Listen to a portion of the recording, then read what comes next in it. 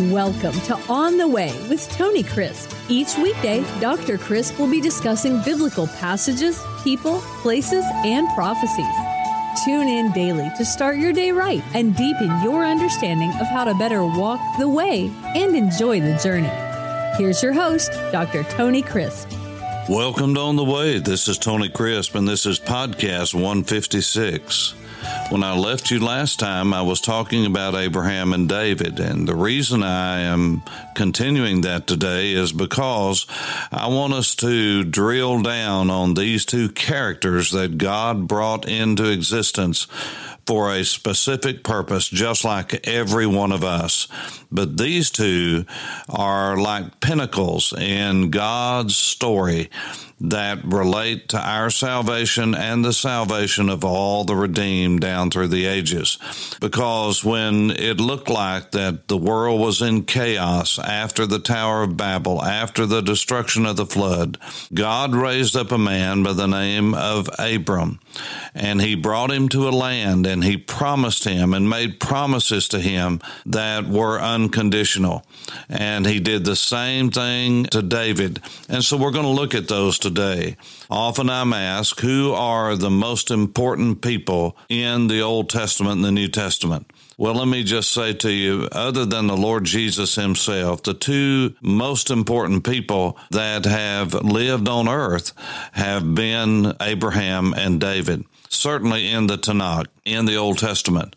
And the reason for that is to these two men were given unconditional promises concerning redemption and salvation. Abraham was the first, and we are introduced to a great promise and series of promises in Genesis chapter 12. And often it is quoted, God said, I will do this for you. I will do that for you. I will do the other for you.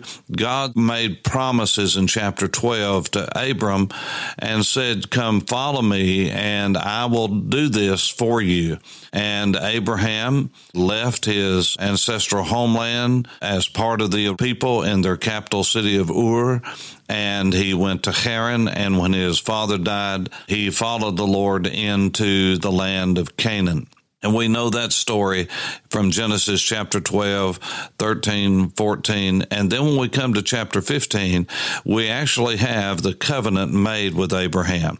So in Genesis chapter 12, you have the promises and the introduction to the covenant, but the covenant's not made until years later. That happened in Genesis 15. And then in chapter 17, you have the seal or the sign of the covenant, which is circumcision.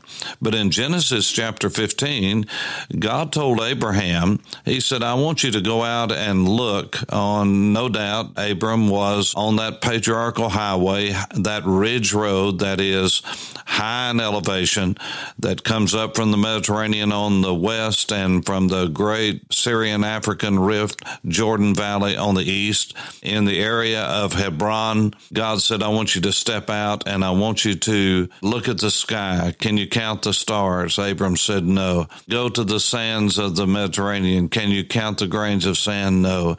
He said, neither will you be able to fathom the number, the innumerable people that are going to come from your loins. I'm going to make you a great nation. I'm going to give you the land. Everywhere that you have walked and places you've not been, I'm going to give to your descendants. And I'm going to give from your seed, and your lineage and your posterity, I'm going to raise up one who will be the Redeemer of all the earth. And God went through the ritual of cutting a covenant with him. And you can read about that in Genesis 15 and the story of the finding and cutting of the animals apart, and Abraham trying to keep the birds and the fowl of carrion away. And he was worn out and was unable to even walk through and fulfill his part of the blood ditch ritual. But the Bible says the presence of God as a flame of fire went through that and completed not only his part as God, as the one who made the covenant, he also walked through and made the commitment and the covenant for Abraham, because Abraham was not able to walk through it himself. And so God basically said, Abraham, you cannot even last long enough to fulfill your end of this ritual. But I'm going to be the only one that passes through, because I'm not only going to keep my end of the bargain, I'm going to keep your end. Now, that covenant says that if indeed promises are made, then promises are going to be kept, and that the ones who make the covenant indeed say that they will die to make sure that covenant, they will shed blood to make sure that that covenant is kept. And indeed, God, in fact, did that in the person of his beloved Son in the fullness of time. And so there was a covenant to Abraham and to his seed. And then in the book of 2 Samuel, during the reign of King David, David said, I want to build you a house. You have been dwelling in a tent. I live in a beautiful place. And God reminded David, even the heavens cannot contain me. I made everything. Well, you think even the universe can contain me? Absolutely not. David was visited by Nathan the prophet, and he said, do what's in your heart. But as you know, before long, he sent him back and said, no, you cannot build this great place, this house that you're wanting to build to honor God, but your son will do that. But here's what God did make a covenant and a promise to David about. He said, David, because this was in your heart and because I know your heart, I am going to set up and establish your house and your lineage from now throughout eternity. And he said, it is through you that the Messiah will come, that a ruler will come. The scepter will not depart from the tribe of Judah. And indeed, as we go through the coming podcast and days and weeks, we're going to see that in the fullness of time, God not only fulfilled his promise to Abraham, but also to King David. And yet a part of that is still to be fulfilled.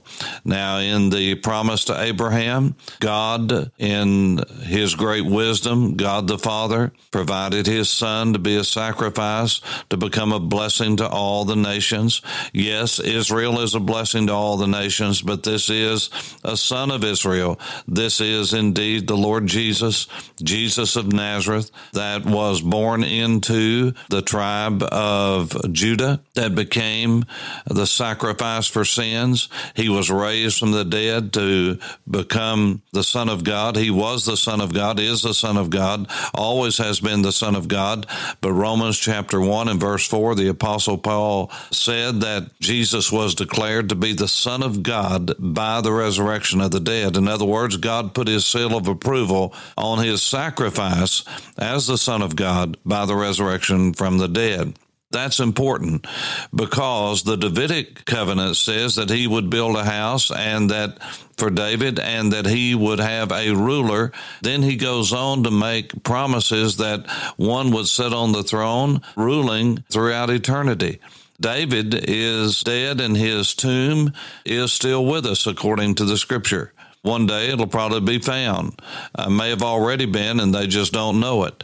But the reality is that this is a promise of the Messiah, the anointed one, the one that God had made a promise to Adam.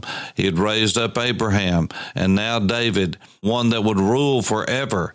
And the Lord Jesus is crowned as King of Kings and Lord of Lords. And for the last 2,000 years, the Church of Jesus has been waiting for him to come. Yes, I believe there will be a rapture prior to a great tribulation that will come upon the earth like the world has never seen. Not just tribulation, but the great tribulation, an unprecedented, unparalleled time that is called in the Bible a time of Jacob's trouble, when Israel will be crushed and they will look unto their Messiah at the end and will be gloriously saved. But the Bible says 144,000 will be saved simultaneously, instantaneously, and will become witnesses of the Messiah all over the earth. But at the end of 7 years of great tribulation, 3.5 years of deception at the beginning, and then the wrath of God being poured out upon all the earth, that the Lord Jesus will come.